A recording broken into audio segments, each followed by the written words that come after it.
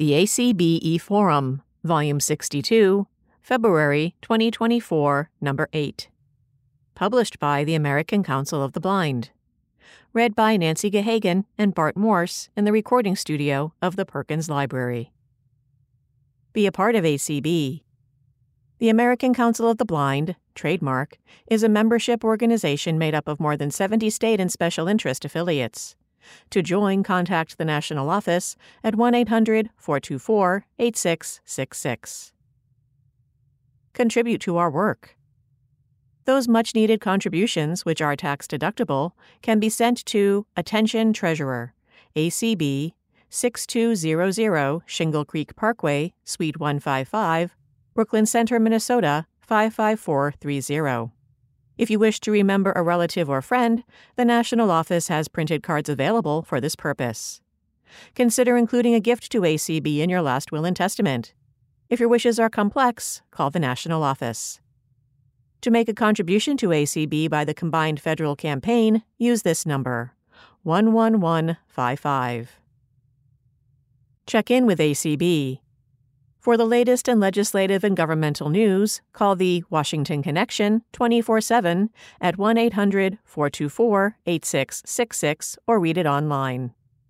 Listen to ACB reports by downloading the MP3 file from www.acb.org or call 518-906-1820 and choose option 8. Tune in to ACB Media at www.acbmedia.org or by calling 518-906-1820. Learn more about us at www.acb.org. Follow us on Twitter at ACB National or like us on Facebook at www.facebook.com/ACBNATIONAL. Copyright 2024, American Council of the Blind. Dan Spoon, Interim Executive Director, Sharon Lovering, Editor. 225 Rydekers Lane, Suite 660, Alexandria, Virginia, 22314. Table of Contents. Registration is now open for the 2024 ACB Leadership Conference. Collaboration at our 2024 Conference and Convention by Janet Dickelman.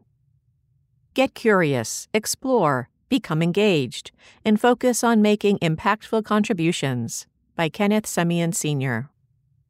Summary of the November and December board meetings, resolutions, new hires, DC Leadership Conference, the budget, and more by Penny Reeder. Free to be Free, Why Human Rights Matter by David Mandel. My Right to Vision Through Books by Cheryl Cummings. ACB of Maine wins the right to accessible electronic absentee ballots by Lynn Merrill, with Pauline LaMontagne, Nicholas Giudice, and Cheryl Peabody. Washington Council of the Blind's Work on Accessible Voting 2023 by Judy Brown. Equipping the Blind, Saving Lives Around the World by James Beam. Progress Over Perfection by Haley Agers. Are You a Thermometer or a Thermostat Leader by Randy Conley. Affiliate News. Special Interest Affiliate Spotlight. Turn a Page. Join Lua in 2024 by Carla Ruschival, President. Here and There, edited by Cynthia G. Hawkins. High-Tech Swap Shop. Upcoming forum themes and deadlines. April 2024. Multicultural Affairs Committee. Deadline February 23, 2024. May 2024. Theme TBA. Deadline March 25, 2024. How to submit articles to the forum. If you wish to submit an article to the ACB Braille Forum, please send it via email to slovering@acb.org as part of the message, or attached as a Word or ASCII text file. Articles should be between 500 and 800 words. Language should be family-friendly. Longer articles may be divided into 2 or more parts. Are you moving? Do you want to change your subscription? contact Sharon Lovering in the ACB National Office, 1-800-424-8666, or via email, slovering@acb.org. Give her the information, and she'll make the changes for you. Registration is now open for the 2024 ACB Leadership Conference. ACB's 2024 Leadership Conference will be a hybrid event.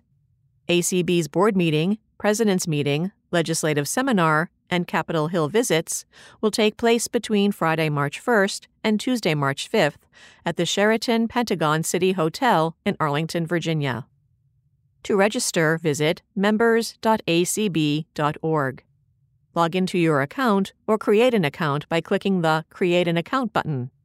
If you have an account but don't remember your username and/or password, please call our Minnesota office at 612-332-3242 or our Virginia office at 202-467-5081. Once you have logged in, visit the DC Leadership Registration link at the top of the page. Read through the instructions and hit the Begin with Preferences button. To register by phone, call our Minnesota office at 612-332-3242 or our Virginia office at 202-467-5081.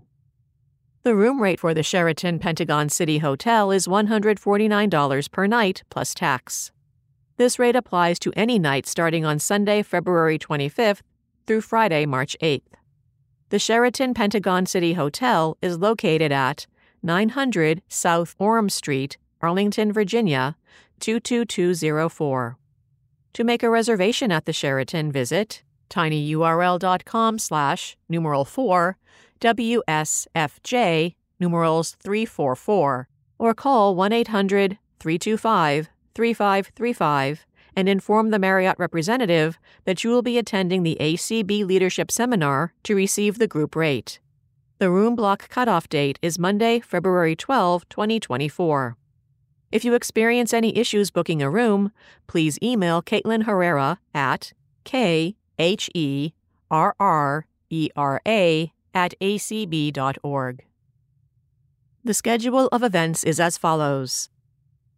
Friday, March 1, afternoon tour TBD, and evening open house at the new ACB office in Alexandria, Virginia.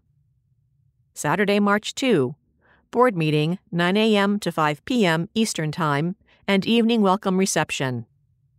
Sunday, March 3, president's meeting, including luncheon, and evening dine-around in Pentagon City. Monday, March 4, legislative seminar, including luncheon. Tuesday, March 5, attendees may visit Capitol Hill to meet with their representatives. More details will appear in dots and dashes and on the Washington Connection, 1-800-424-8666, as well as on the ACB email lists. Collaboration at our 2024 Conference and Convention by Janet Dickelman. We will be partnering with the Blinded Veterans Association for a week to remember. BVA and ACB will share the exhibit hall, which will bring new and exciting exhibitors to the convention. When registering for the convention, you will be able to register for BVA events, and we will utilize the same information desk, volunteers, and AV resources. This will be a wonderful opportunity for everyone. Announcing the 2024 Talking Book Narrator.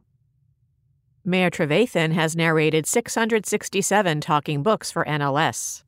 She has her own website, mayortrevathan.com, maretrevathan.com, where she has posted this as an introduction. Hi, I'm Mare. Rhymes with dare. She, her. I have narrated over 850 audiobooks, recording for Podium, Dreamscape, National Library Service, Audible, Analog Friends, and others. I voice a lot of commercials, explainers, and character stuff, too. I have deep experience performing Shakespeare, but also love non-traditional performance. In recent years, I've performed in one-on-one theater at the Denver Museum of Contemporary Art, directed microtheater in a bookstore, and Denver's Central Library for Off Center, and worked with architects in Ahmedabad, India, Creating Dance About Buildings with Shubhra Rajay.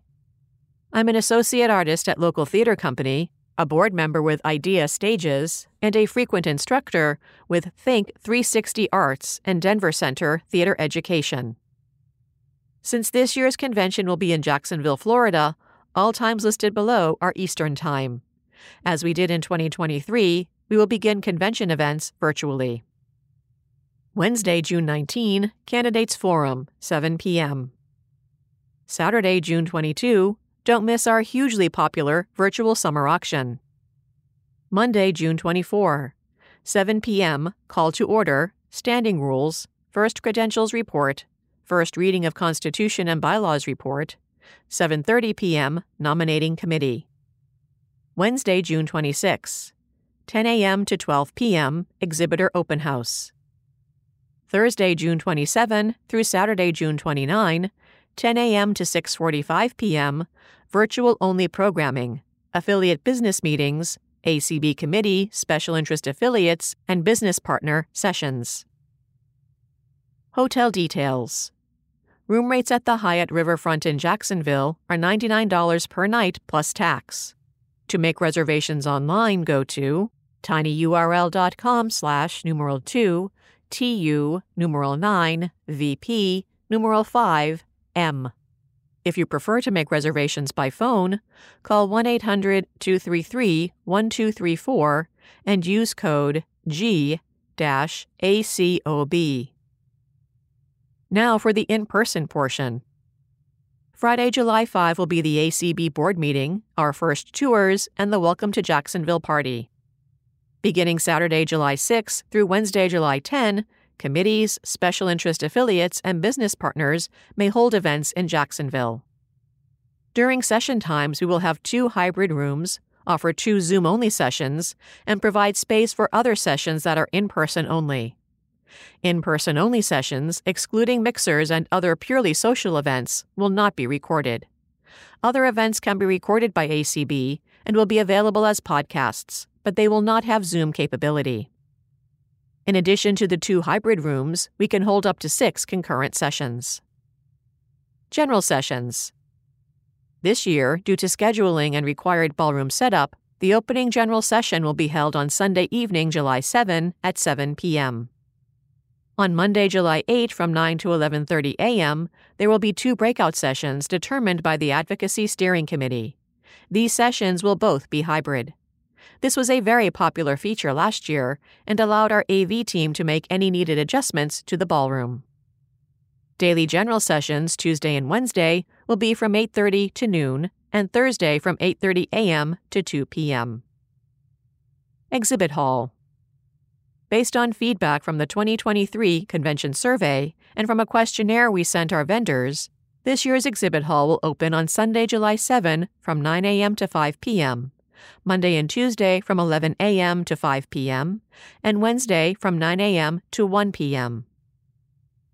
Staying in touch. The conference and convention announce list will be filled with information. To subscribe to the list, send a blank email to acbconvention+subscribe@acblists.org. acbconvention+subscribe@acblists.org. If you received updates for the 2023 convention, you do not need to resubscribe to the list.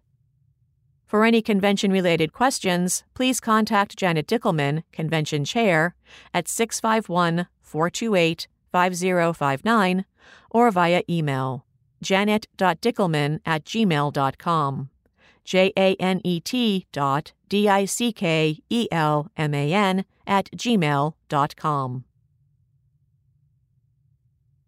Get curious, explore, become engaged, and focus on making impactful contributions by Kenneth Semien Sr. The Durwood K. McDaniel, DKM Fund Committee seeks to identify 5 curious ACB members who have demonstrated leadership potential and have an eagerness to enhance their lives and others they meet through personalized leadership development activities. Apply to join the class of 2024 ACB JP Morgan Chase Leadership Fellows by completing an online application for consideration.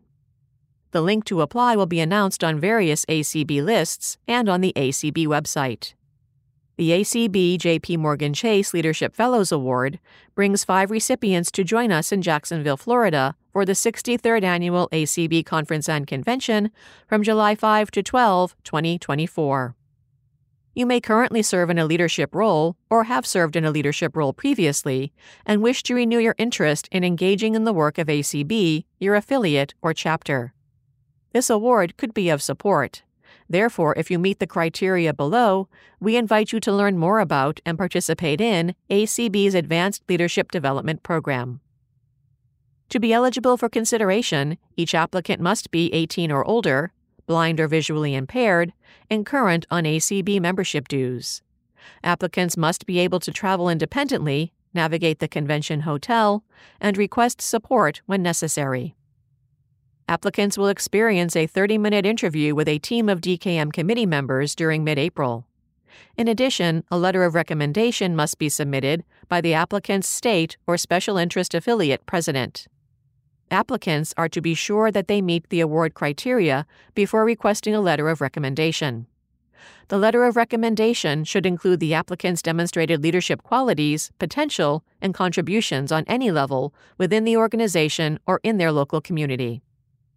The DKM program and ACB honor recipients by funding round-trip air travel and supporting transportation, hotel accommodations, double occupancy, per diem allowance for meals and incidentals, reception, banquet tickets, the general convention registration fee, and other determined activities.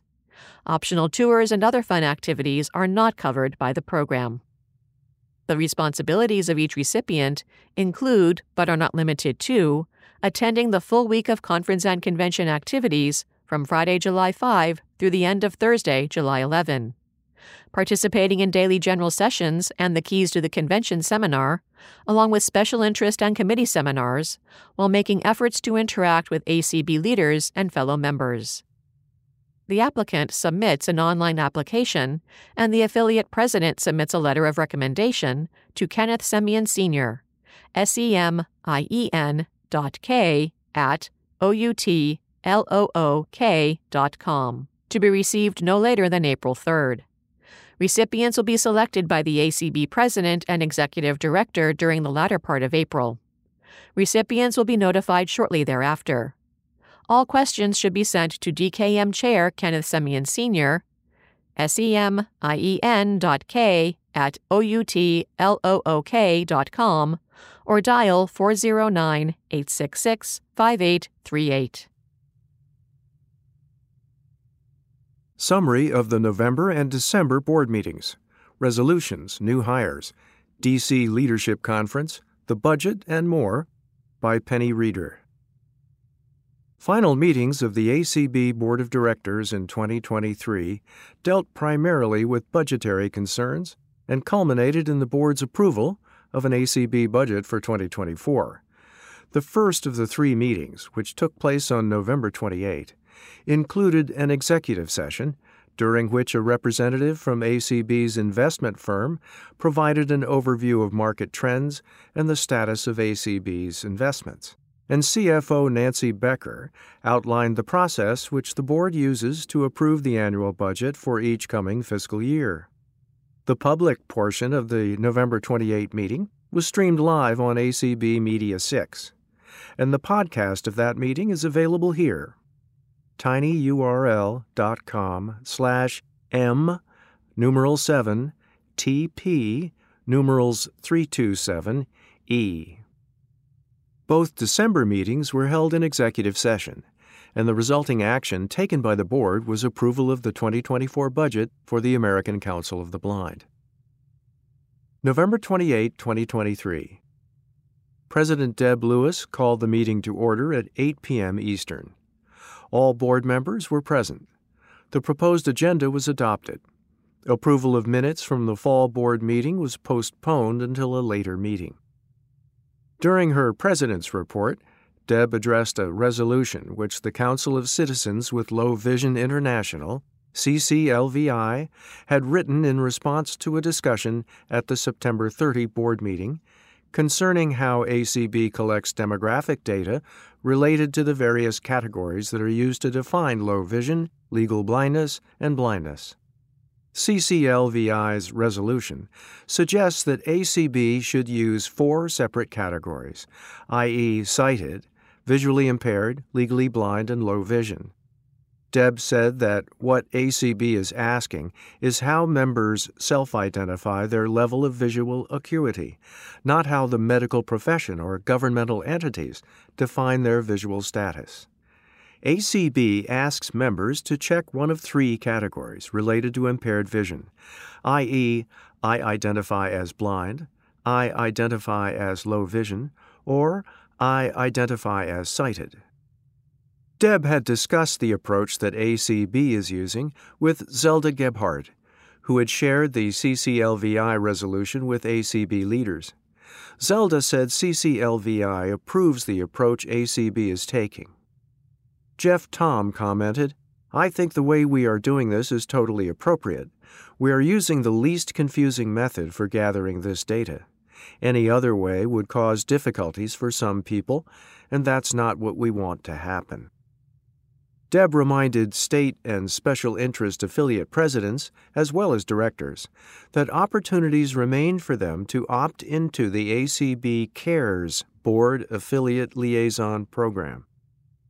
During his executive director's report, Dan announced that ACB had hired a new human resources specialist.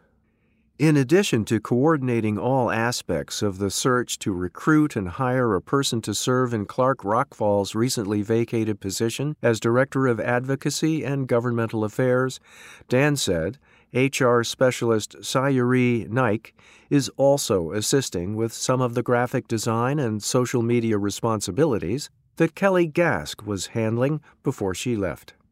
ACB hopes to have a new Director of Advocacy and Governmental Affairs on board by the first or second week of January. The office staff is also hoping to move into their permanent suite at the new Alexandria office location early in the new year. Dan thanked Rick Morin, Larry Gassman, Jeff Bishop, Deb, and others who manage information technology aspects of our online presence for their hard work to transition several of ACB's websites from the Azure to the Pantheon platform. The transition improves ACB's ability to administer our server and troubleshoot when problems arise. In the middle of the gala and the auction, in between everything, he said, the IT team migrated acb.org, acbmedia.org, and the ACB Mini Mall all to the Pantheon platform. Everything is up and running. There are no glitches. And we've also moved the ADP website to a different platform as well. It will actually cost us less to maintain this environment, and we have the added security of knowing we are in a well-maintained and a well-protected host environment for our websites. Dan thanked everyone for their enthusiastic participation in the ACB Media Holiday Auction. There were more than 175 items, he said. We raised over $30,000, and it was great to have everyone out there having fun. Thanks to everyone for all your truly hard work. After some discussion, the board approved the proposed calendar for the 2024 DC Leadership Conference. Deb said that in order to respond to preferences which board members and affiliate leaders had expressed, the conference will be shorter this year. A no-cost tour, possibly at one of the Smithsonian museums, will be scheduled for Friday afternoon, and the board meeting will be scheduled for Saturday, March 2. The President's meeting will occur on Sunday, March 3, and the legislative seminar will be scheduled on Monday, March 4. Tuesday will be the day when affiliate representatives travel to Capitol Hill. Dan said he wanted to especially thank Administrative Assistant Caitlin Herrera for the great job she had done working with the hotel and pulling all of the details and events together. He said that ACB is tentatively planning to host all attendees at their new Alexandria offices on Friday evening, March 1. Then, after the board meeting ends on Saturday, March 2, there will be a reception at the hotel for everyone attending the leadership conference. The President's meeting will be hybrid and available on Zoom, and breakout sessions will be included. On Sunday night, ACB plans to sponsor another dine-around event, like the one that was so popular at the 2023 Leadership Conference. The legislative seminar panels will also be hybrid and available on Zoom. The nightly hotel rate, which will be applicable through Tuesday night, March 5, is $149. Hotel amenities include a full-service restaurant and a free shuttle to and from Reagan National Airport. The fee for in-person registration entitles attendees to the hotel reception on Saturday evening and lunch on both Sunday and Monday. During the weeks prior to the legislative seminar, ACB will hold a community call related to each of the legislative imperatives, and everyone who travels to the Hill will have access to printed materials related to ACB's advocacy goals, which they can distribute to the legislators with whom they schedule meetings. Convention Coordinator Janet Dickelman provided a brief update on plans for the 2024 ACB Convention. To accommodate the needs of exhibitors who will likely be attending the NFB Convention in Orlando immediately prior to coming to the ACB Convention in Jacksonville, ACB will open the exhibit hall on Sunday between 9 a.m. and 5 p.m. After that, exhibits will be open between 11 a.m. and 5 p.m. on Monday and Tuesday, and from 9 a.m. to 1 p.m. Wednesday. This year's opening general session will be scheduled for Sunday evening. 2 concurrent breakout sessions, like those which were very popular at the 2023 convention, will be scheduled on Monday morning.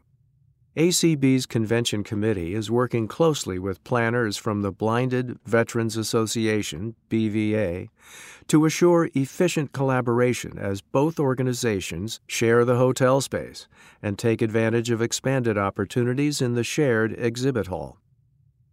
The final topic on the agenda for the November 28 board meeting focused on the search for an executive director. Deb reminded the board that the Executive Search Committee, which she had appointed at the end of September, included Deb, Kim Charlson, Jeff Tom, Michael Garrett, Dan Spoon, and Nancy Becker. Deb said that Human Resources Specialist Sayuri Naik was preparing the draft job description based on input from the search committee, and they expected to present the job description to the board for their approval at the December 11 board meeting. The search committee expects to post the vacancy immediately following the board meeting, to keep it open for about a month, and to present candidates for the board to interview thereafter. Deb said that the committee aims to present a final candidate for the board's approval and to introduce them as the permanent executive director of ACB by the opening of the leadership conference in March. Ideally, she said, they will be on board shortly after the leadership conference and fully functional by the beginning of convention in July.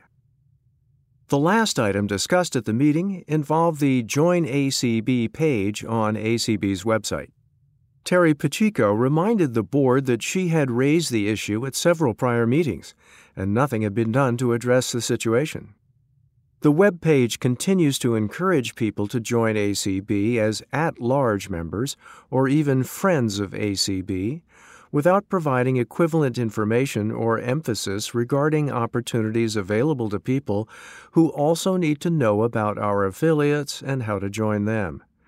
After some discussion, Ray Campbell stated that he would bring the topic to the attention of the Membership Steering Committee for their deliberation and recommendations, and he invited Terry to participate in their next scheduled meeting. The public meeting adjourned about 11 p.m. December 4 and 11 Executive Sessions. At the December 4 meeting, the board considered the revenue side of the proposed budget as well as the budget for convention. At the December 11 meeting, In addition to considering the expense side of the budget, the board approved minutes from the fall board meeting, approved the job description for the executive director position, and were updated about progress toward hiring a new director of advocacy and governmental affairs, which, Dan told the board, he expected to do before the end of the year. The proposed budget was approved unanimously, and the meeting adjourned at 9:24 p.m. The next board meeting is scheduled for January 30, 2024. Free to be Free: Why Human Rights Matter by David Mendel, reprinted from The Blind Californian, Fall 2023, Volume 67, Number 4. Human rights matter. They affect every aspect of daily life. Yet they are gradually eroding in this country and throughout the world. In too many instances, we are seeing hate and intolerance become the norm. What are human rights? Human rights are universal rights we have simply because we are human beings. Unlike civil rights, they are not granted by any state. We are all equally entitled to human rights, regardless of nationality, gender, national or ethnic origin, color, religion, language, disability, or sexual orientation. Human rights are embodied in the 30 Articles of the United Nations Universal Declaration of Human Rights, UDHR, which was adopted in 1948. It has become the standard for basic equality and human dignity. Fundamental human rights include everything from the right to life and freedom of movement to the rights to food and water, education, work, health, and liberty. The UDHR was the first legal document to outline the fundamental human rights to be universally protected. It continues to be the foundation of all international human rights law and provides the principles and building blocks of current and future human rights conventions, treaties, and other legal instruments. The UDHR, together with the International Covenant for Civil and Political Rights and the International Covenant for Economic, Social, and Cultural Rights, comprise the International Bill of Rights. Human rights are inalienable and should not be taken away, except in specific situations and according to due process. For instance, human rights can be withheld to a certain extent if a person is guilty of a crime. Why human rights matter. 1. Human rights ensure that people's basic needs are met because everyone needs and deserves access to health care, food and water, clothing and shelter. 2. Human rights protect vulnerable groups from abuse, such as people of color and LGBTQ. 3. Human rights allow people to stand up to and speak out against societal corruption and abuse. 4. Human rights encourage freedom of speech and expression. 5. Human rights give people the freedom to practice their religion or not practice any religion. 6. Human rights allow people to love whom they choose. 7. Human rights encourage equal work opportunities. 8. Human rights give people access to education. 9. Human rights protect the environment. 10. Human rights provide a universal standard that holds governments accountable. My Right to Vision Through Books by Cheryl Cummings. For me, as a blind person, books are my lifeline. Through books, I can learn how to build a garden, what it's like to live in a Parisian neighborhood, climb a mountain, dive in a submarine to explore the seafloor, start a business, and much more. As a blind person, it's not far-fetched to express that books are oftentimes my eyes. Through books, I meet people, delve into situations, and see worlds that my biological eyes do not. Yet, we are living in a time when many people are scared of books. Parents claim they are concerned about the messages books expose their children to. Politicians claim they write legislation banning books because they are responding to the concerns of their constituents. The really confident politicians make it clear that they are banning books because they disagree with the information in the books. We know there are states that are actively facilitating and encouraging banning books. How is this possible in a country which proclaims freedom of speech and freedom of thought? As blind people, why should we care about this issue? No one is banning books that affect us. To date, although there has been some controversy over the existence of Helen Keller, books about her life have not yet been banned. But here is a sample of some of the books on Bard which are banned. The Odyssey by Homer, DB 88961, BR 12113. Are You There, God? It's Me, Margaret, by Judy Bloom, DB 37405, BR 07171. The Color Purple by Alice Walker, DB 58842, BR 12265. I Know Why the Caged Bird Sings by Maya Angelou, DB 24959, BR 15665. Of Mice and Men by John Steinbeck, DB 12212, BR 01093. The Handmaid's Tale by Margaret Atwood, DB 24695.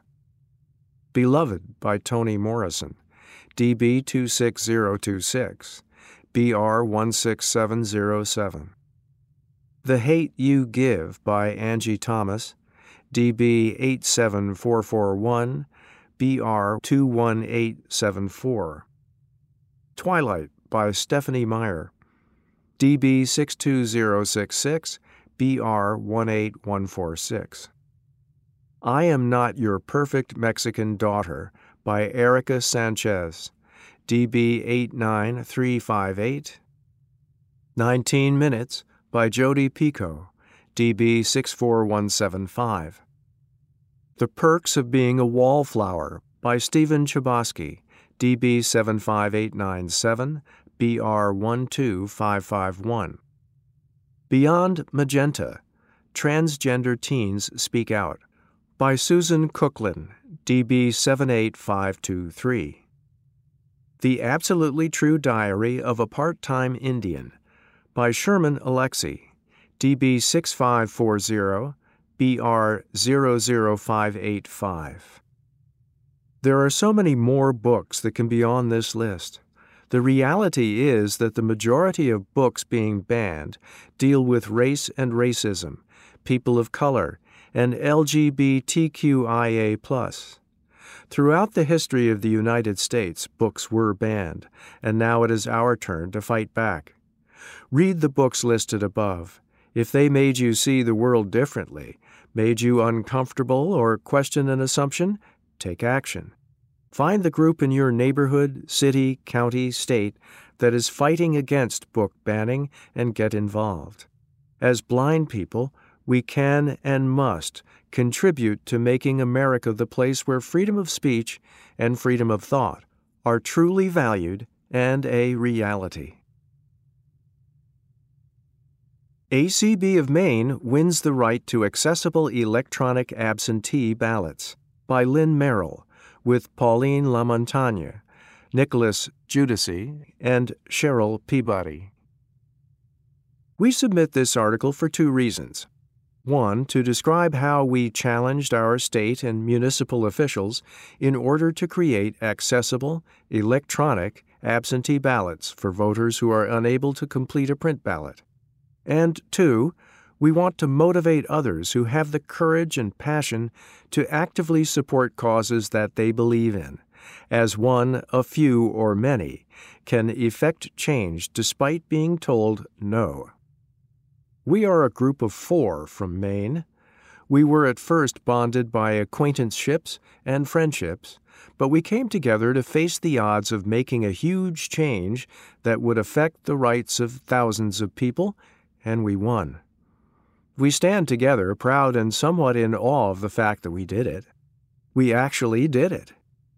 Together, the four of us stood up against bureaucracy, politics, and our own self-doubts as people with disabilities who too often took no for an answer. By many accounts, Maine leads the country in voting rights.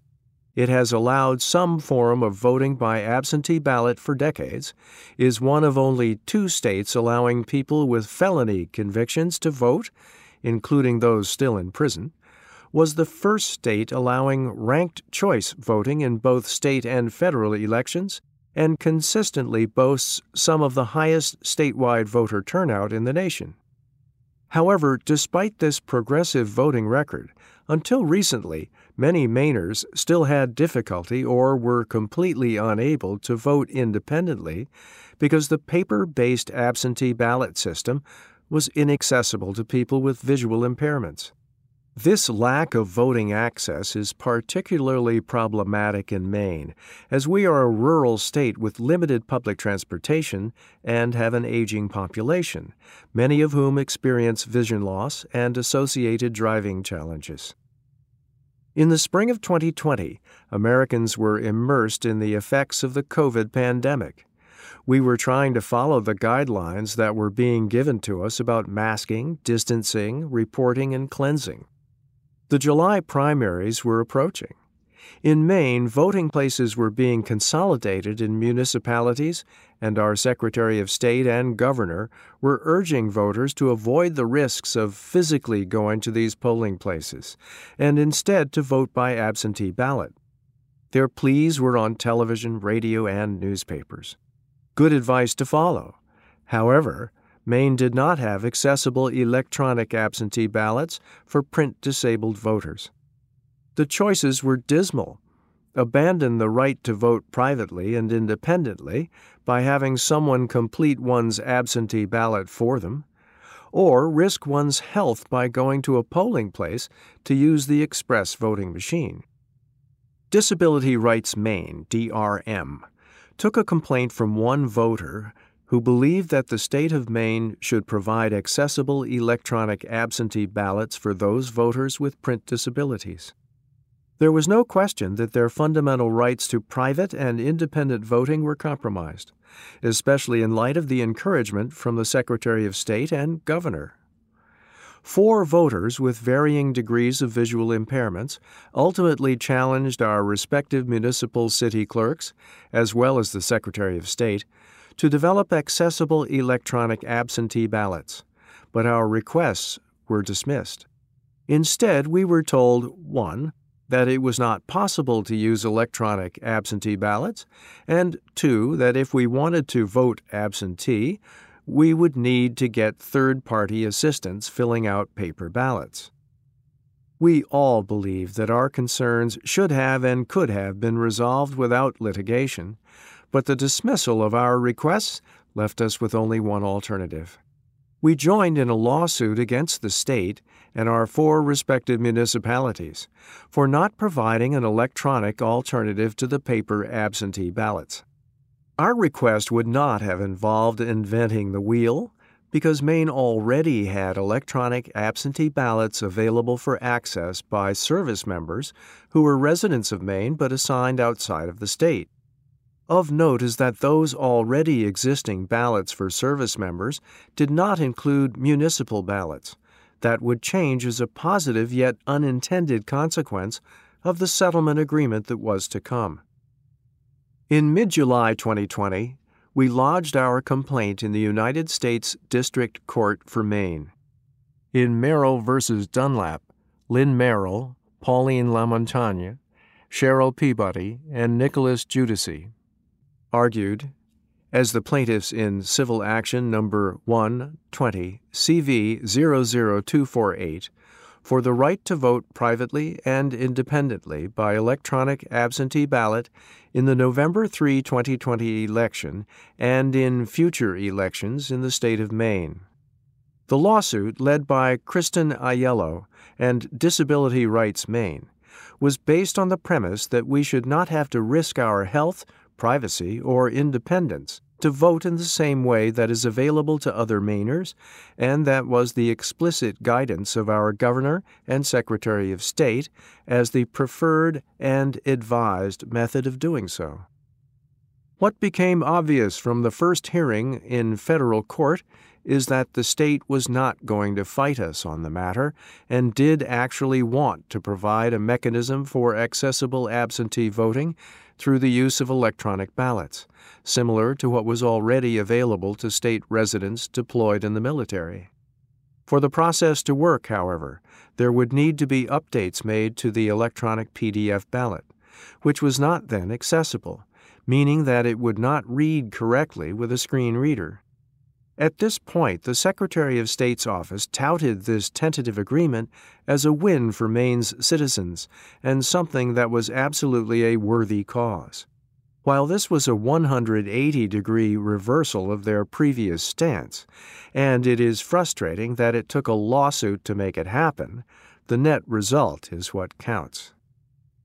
In the following 6 weeks, we, the plaintiffs, and a group of volunteer blind beta testers throughout the state worked closely with the state's vendor, who was handling the electronic election content, to help them make ballots work with speech. Given that we are one of 2 states in the Union with ranked choice voting, and there are lots of individual municipalities, this process was not as straightforward as one might think.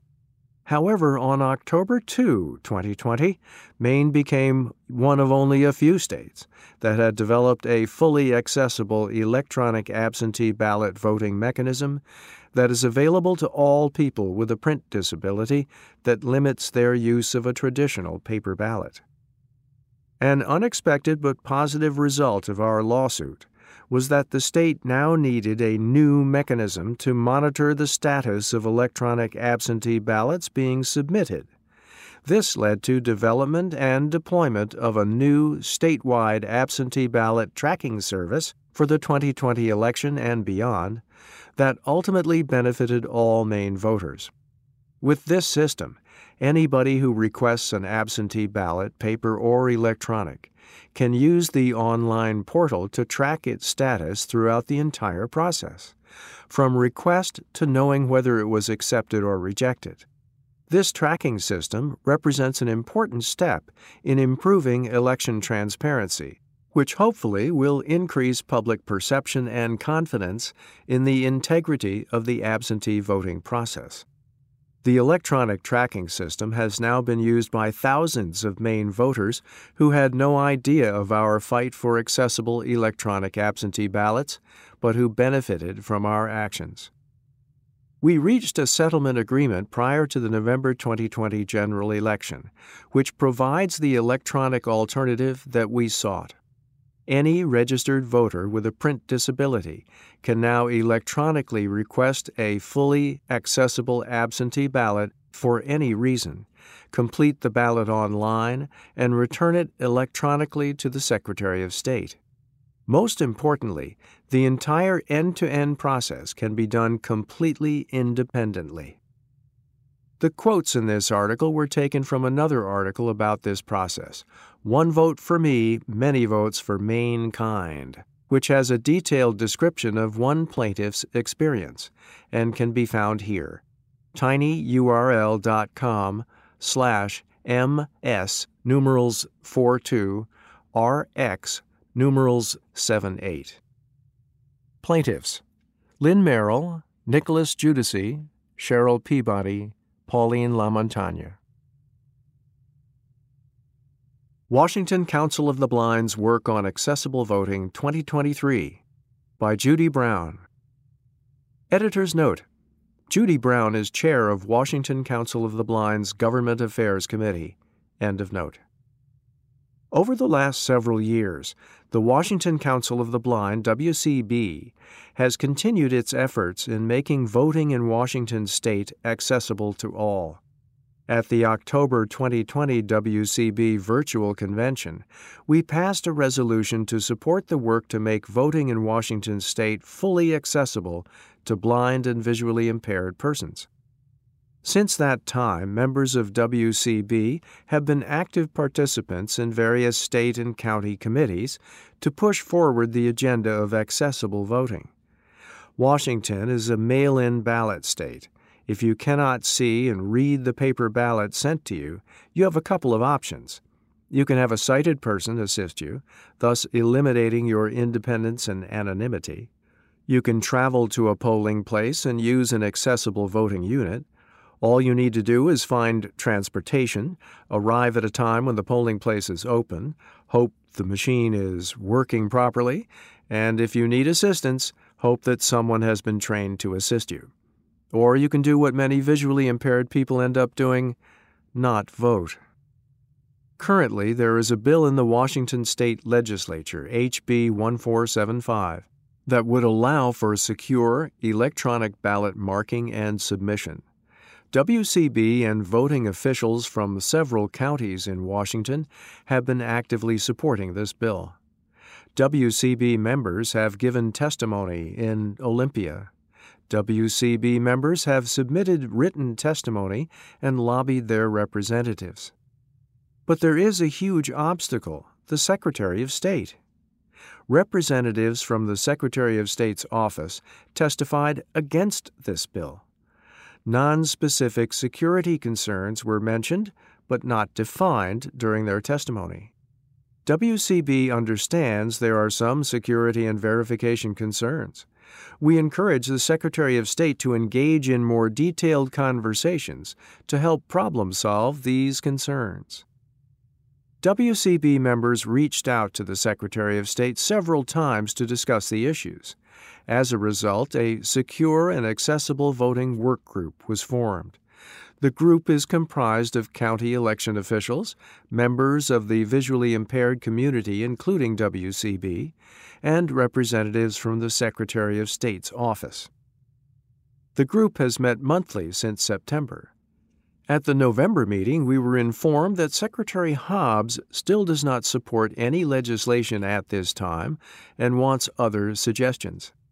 We suggested offering travel vouchers to assist those who need to travel many miles to get to a polling place that offers an accessible voting unit, AVU. We were told there is no money in the budget for this idea. We suggested county officials offer to bring an AVU to groups of people such as senior centers and at meetings to facilitate voting. We were told that there is no money and not enough personnel in some counties. We suggested reaching out to the Help America Vote grant program for funding. This suggestion is still pending action. WCB continues to support the idea of electronic ballot marking and submission. We believe that creating a voting portal will go a long way to help support many visually impaired voters. This type of secure portal will also help other disabled persons who have mobility and transportation issues. This method will also solve many signature validation issues that plagued signed ballots each election cycle. WCB continues to reach out to like-minded groups on this issue. We have reached out to Tusk Philanthropies and the Mobile Voting Project to discuss their Vote Hub software. Members of WCB have been part of the testing for this software. We have worked with Democracy Live for several years to test and give input on their voting solution. WCB will continue to actively work to find a workable solution for accessible voting for the blind and visually impaired in Washington State. Equipping the Blind: Saving Lives Around the World by James Beam. Imagine trying to cross the street with your family and little ones without a cane.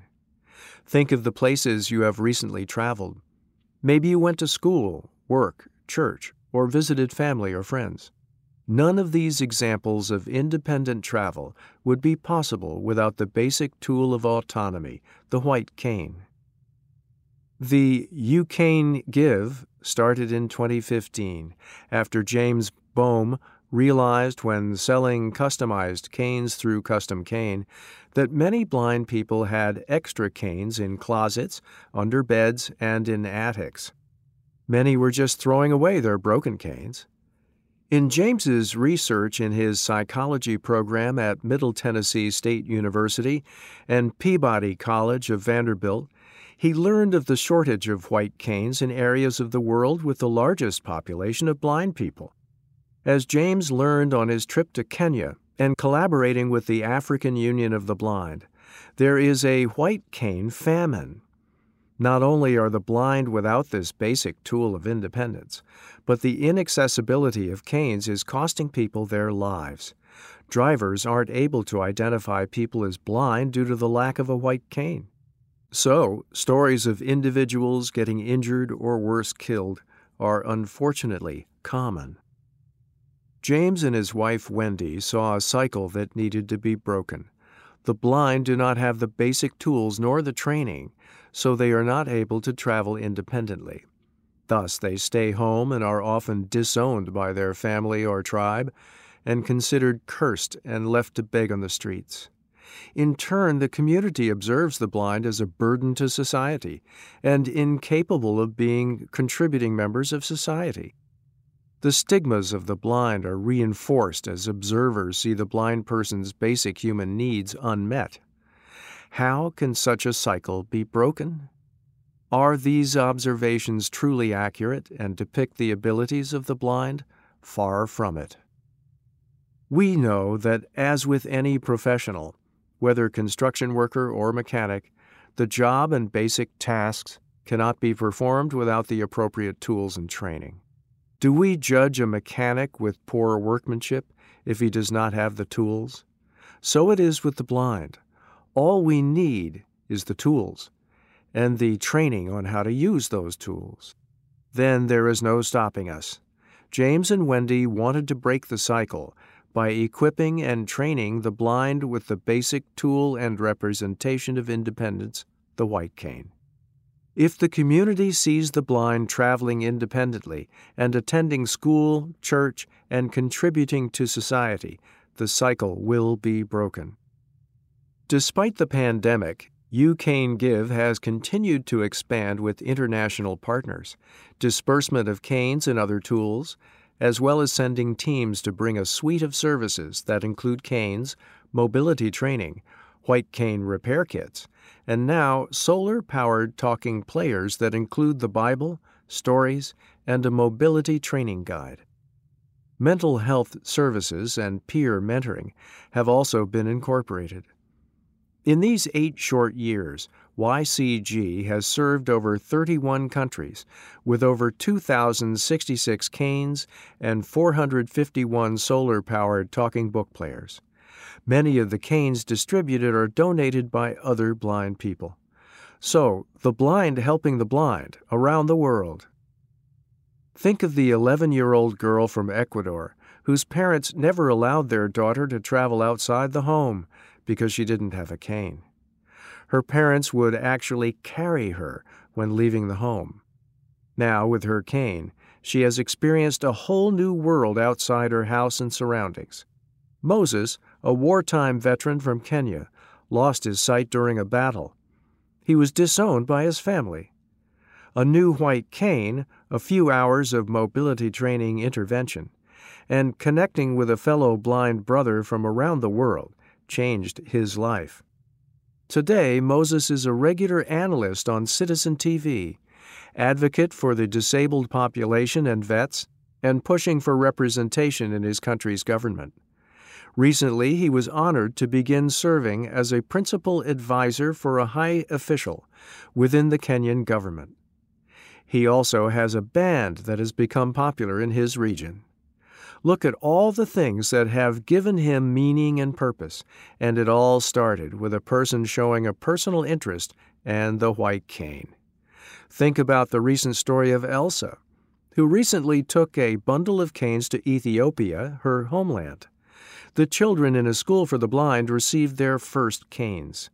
The children commented that, for the first time, they felt safe enough to leave the walls of their school's compound and explore the city around them. We have seen children and adults who have never owned a cane. Some have used makeshift sticks. In Kenya, James and Karen Nelson, a mobility instructor from Tennessee, when visiting Nakuru, Kenya, heard several clanking sounds as a group was approaching a school. The folks from a neighboring tribe had found old iron water line piping and cut them to use as canes. One elderly lady's pipe had a rounded, curved section where the pipe had been apparently bent for its original use to supply water. These people broke out in song and thanks upon receiving their very own cane. Yes, their very own cane.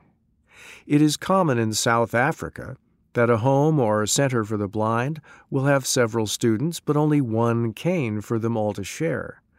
One story came from Mexico, where Billy gave a cane to an elderly man in a Mexican village. A year later, Billy ran into the elderly man again. The straight cane, which originally went up to his collarbone, was now worn down to just below his waist. Needless to say, Billy gave the man a new cane appropriate for his size.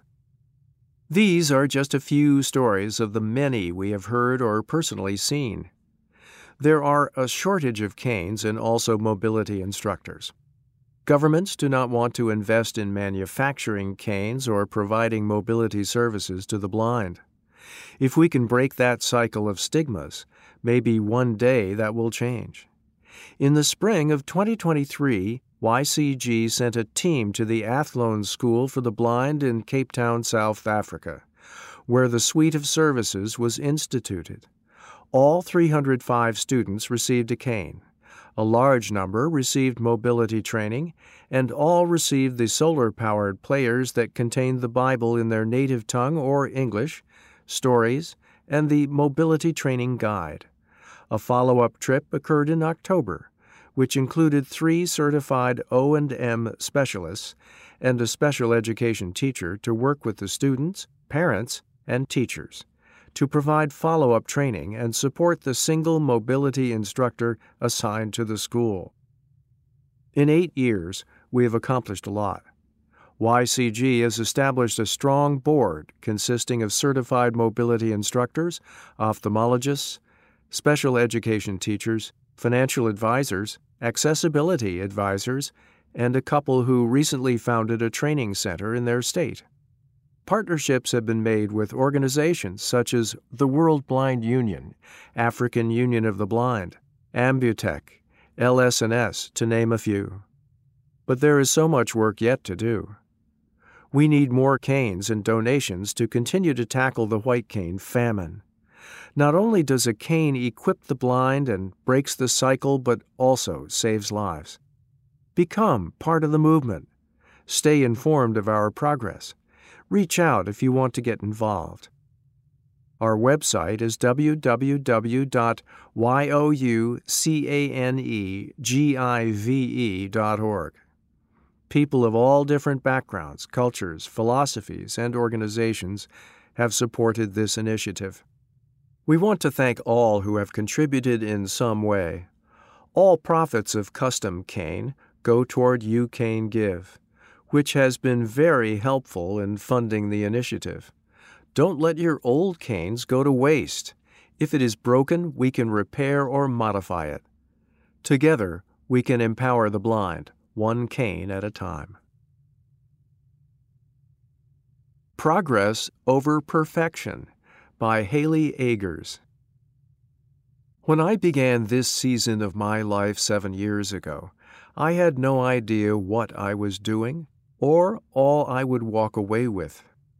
The season I am referring to is my time serving as chair of the Washington Council of the Blind, WCB Families Committee. What qualified me for this position? Back then, I thought of myself as a former occupational therapist who had worked with children with varying disabilities and may have some knowledge about what working with blind children would be like. I also had the experience of being a blind child myself, and now raising 2 amazing children of my own. Because of those experiences, I thought I might be an okay choice for the chair position and was willing to take on the challenge with big plans and big ideas. I had no clue what this would entail, or how much it would grow, both in size and for me in my own personal journey. Now, 7 years later, I want to share where we began and where I end my time as I step down as chair at the end of 2023. First, let me say that none of what has been accomplished would have been possible without an amazing group of committee members and the partnerships that we have formed over the years. At our first youth track, held as part of our WCB state convention, we had about 9 families attending. We were thrilled beyond words. Some of those youth are now in college, pursuing medical degrees and married with children of their own. We try to keep in touch with as many of them as possible, at times reaching out to them to come back and serve as mentors or leaders at our events. With each year, our youth track grew, and the connections we made with the loving, hope-filled families has been priceless. This year, I am proud to announce that we had 29 youth attend our state convention and take part in the youth sessions. Many of them were accompanied by their parents and sighted siblings, bringing our numbers to over 70. The theme this year was The Secrets to Success, and throughout the weekend, both youth and parents learned about the importance of good communication as one of those secrets. Our youth sessions include topics like what to do when it all falls apart and redefining success. Parent-oriented sessions included a small group geared toward dads and the important role they play in communicating expectations and showing up in a compassionate, encouraging way, and hosting a spa night for the moms to say thank you and please take care of you first so you are better able to be supportive when your child needs you.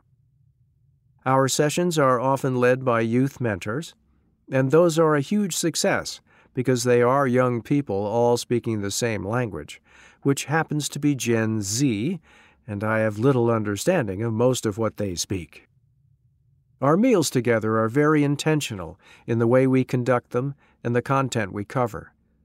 They are an opportunity to bring others in from the community who offer various services, such as library services, scholarships offered by WCB, opportunities to get involved in committees like our award-winning WCB Newsline publication, services the Washington State School for the Blind offers, and more.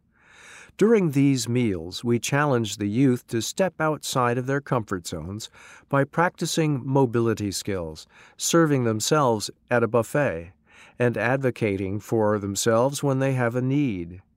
It's a beautiful thing to observe a child who arrives on Friday sticking close by their parent's side and looking to that parent to assist them with many tasks, transform into a child who, even after the first session, is excited about whether they will be able to come back the following year. Long-lasting friendships are formed, with many karaoke songs performed together, lots of laughing and sometimes crying. These youth see there is a community of both blind adults and youth who see and accept them as they are and meet them wherever they are on this journey. This community will be there to hug them, give them resources, equip them with skills, and be their biggest cheerleaders when they struggle to believe in themselves. It's not about comparing our stories, although meeting somebody who gets you and with whom you can share commonalities is nice. It's not about focusing on limitations, but instead learning to appreciate your individual strengths. It's not about doing life perfect, but always making progress. We have been blessed to partner with our state agency, the Washington Department of Services for the Blind, who are able to help with funding certain portions of the program, providing staff members who already work with these families in some capacity, and helping us choose a program that addresses the most common concerns that both parents and youth have. We show up with a space to connect these families with individuals who may have been walking this walk for many years, help plan topics that we know will inspire people to think outside of the box, and give hope to parents who may have questions about what life for their blind or low-vision child may look like. This partnership is invaluable and has allowed us to grow exponentially. I write this article to encourage each of you to also think outside of the box. How can you bring in more youth to your state conventions? What will it take, and who will need to be involved to start planning some fun, informative events around your local chapters? And how do we get these youth more engaged and excited about attending a National American Council of the Blind convention? Are you a thermometer or thermostat leader? By Randy Conley. Reprinted from Leading with Trust. tinyurl.com/57VZ6BCT. When it comes to leadership, are you a thermostat or a thermometer? Mark, my friend and colleague, posed that odd question to me this week. He went on to explain the difference between the two. A thermometer reflects the temperature of the environment. It simply reacts to what's happening around it. If the temperature is hot, it tells you so. If it's cold, the thermometer reflects that reality as well. It's a dumb instrument in the sense that it doesn't contain intelligent, multi-purpose functionality. It has one purpose and one purpose only. A thermostat, on the other hand, regulates the environment.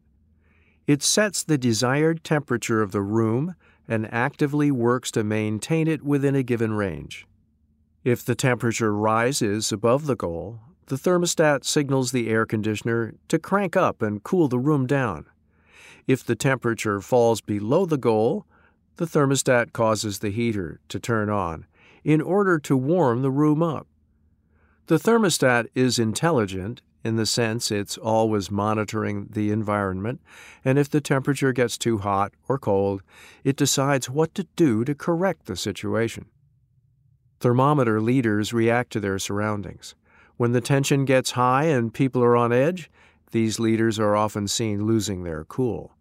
They become irritable, harsh, demanding, critical, impatient, and maybe even lose their temper and yell or curse. Thermometer leadership doesn't inspire trust and commitment with people, it erodes it. Thermostat leaders, however, constantly have a pulse on the morale, productivity, stress level, and environmental conditions of their team.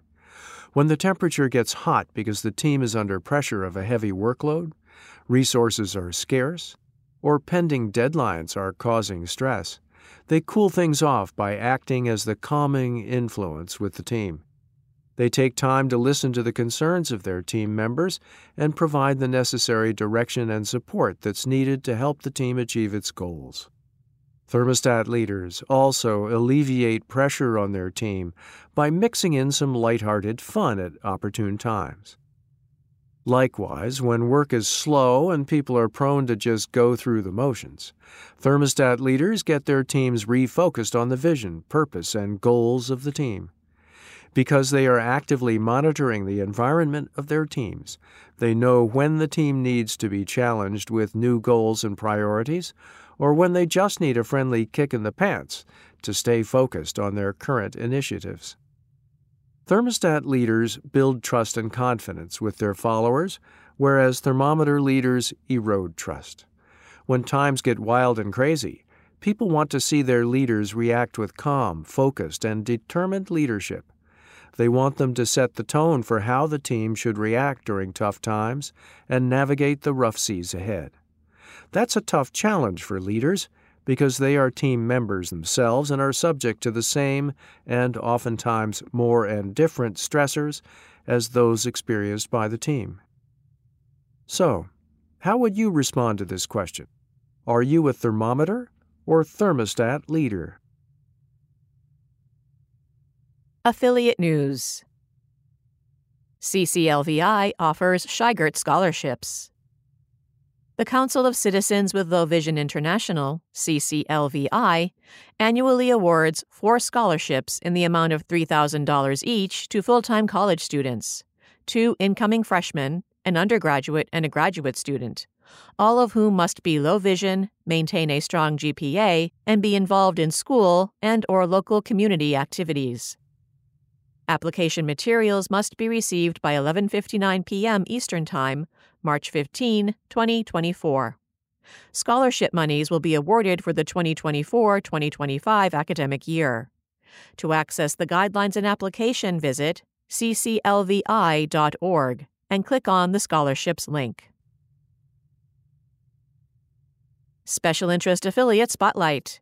Turn a new page. Join LUA in 2024. By Carla Ruschival, President. The Library Users of America, LUA, is a special interest affiliate of the American Council of the Blind. Read on to learn about LUA activities and how you can be a part of our growing organization. LUA at ACB. LUA events at the 2024 American Council of the Blind Conference and Convention will include informative programs and discussions related to books and library services.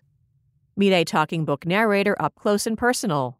Learn about the latest book-related technology.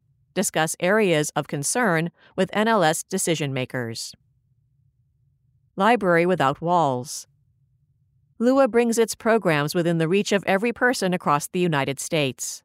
Our Library Without Walls conference calls on the Zoom platform are an opportunity to share good books on a designated topic.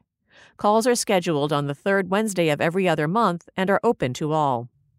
A complete list of books shared at each Library Without Walls event is compiled and posted on our LUA members' email list shortly after the call. LUA Link. LUA Link calls are presented at least twice a year. Speakers share important information about library issues and answer questions from participants. For example, the first LUA Link call of 2022 featured Jason Broughton, Director of the National Library Service for the Blind and Print Disabled. In 2024, under the direction of LUA Vice President Jane Corona, LUA plans to expand this program to include virtual training and Q&A sessions on the use of the e-readers available from NLS libraries. LUA Ledger. The LUA Ledger is published at least twice a year and is available to members in Braille, large print, and on NLS audio cartridge. Digital formats are posted on our LUA members' email list, and back issues will be available from our new website, now under development. LUA email lists. LUA sponsors 2 email lists. Library Talk is open to members and non-members alike and includes announcements of LUA events and related topics. Open to everyone, you may subscribe by sending a blank message to library-talk+subscribe at acblists.org. LIBRARY-talk+SUBSCRIBE at acblists.org. LUA Members is a low-traffic list where our members receive digital formats of the LUA Ledger and book lists from Library Without Walls. Other library and book-related announcements are permitted. LUA Membership. Membership in LUA is open to everyone and is only $12 for 1 year or $150 for a life membership. Join now and help us continue our good work on behalf of all who like to read. Pay by credit card by calling 502-897-1472 or make check payable to Library Users of America and mail to Adam Ruschival, Treasurer, 148 Vernon Avenue, Louisville, Kentucky, 40206. Be sure to include your name, address, phone number, and email when paying by check. LUA has chapters in California, Kentucky, and Texas. If you live in or have ties to one of these states, we strongly urge you to join LUA through your chapter. Contact California by calling 909-675-7415, Kentucky at 502-897-1472, or Texas at 281-438-9665. For membership questions, call us at 502-897-1472 or email us at Carla, C-A-R-L-A, numerals 40206 at gmail.com. Thank you in advance for being part of the Library Users of America. Here and There, edited by Cynthia G. Hawkins. The announcement of products and services in this column does not represent an endorsement by the American Council of the Blind, its officers, or staff. Listings are free of charge for the benefit of our readers. The ACB E Forum cannot be held responsible for the reliability of the products and services mentioned. To submit items for this column, send a message to slovering@acb.org or phone the national office at 1-800-424-8666 and leave a message in Sharon Lovering's mailbox. Information must be received at least 2 months ahead of publication date. NBP's Braille All-Stars. National Braille Press, NBP, raised more than $330,000 for Braille literacy at its annual gala with the help of their Braille All-Stars.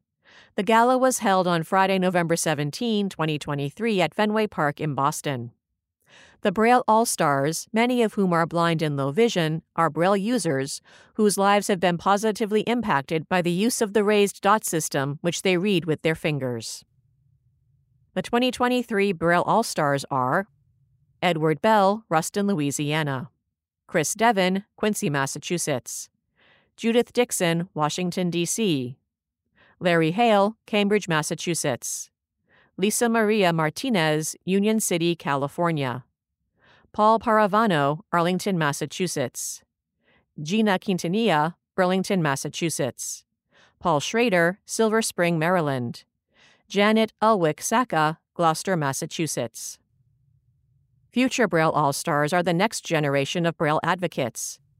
Sanibel Davis, age 8, Andover, Massachusetts; Matthew D. Brigard, age 14, Gloucester, Massachusetts; David Ducasse, age 9, Malden, Massachusetts. Script Talk mobile app now available on Blind Shell Classic 2 phones. The popular Script Talk mobile app is now available inside the Blind Shell Classic 2 and all future versions of the phone. This edition will allow the Blind Shell phone to read Script Talk talking labels available at no cost at thousands of participating pharmacies throughout the U.S. and Canada. The small Script Talk talking label is placed onto the prescription medication by a pharmacist, typically on the bottom of the bottle. By holding the tag up to the back of a Blind Shell phone, the patient can now hear all the label information out loud through the app. A Script Talk station reader is also available free on loan for patients who prefer not to use an app. For more information, visit tinyurl.com/WVN 4K 549. New from National Braille Press. Now available from National Braille Press is Getting Started with Google Suite 2023. It's available in Braille, BRF, and Word. The Mystic Access team guides you through downloading, installing, navigating, and using Gmail, Chrome, Drive, Docs, Sheets, Slides, Meet, and Calendar on a PC, with helpful notes about Mac and mobile devices as well. For a preview, check out the table of contents at tinyurl.com/5 BBBJES 7. Also available are the iOS 16 reference card and the Algebra 1 Spark chart. New in the children's section is Sophia Valdez, Future Prez by Andrea Beatty. It's available in contracted Braille, UEB, for ages 3 to 7. For more information, call toll-free 1-800-548-7323 or visit shop.nbp.org.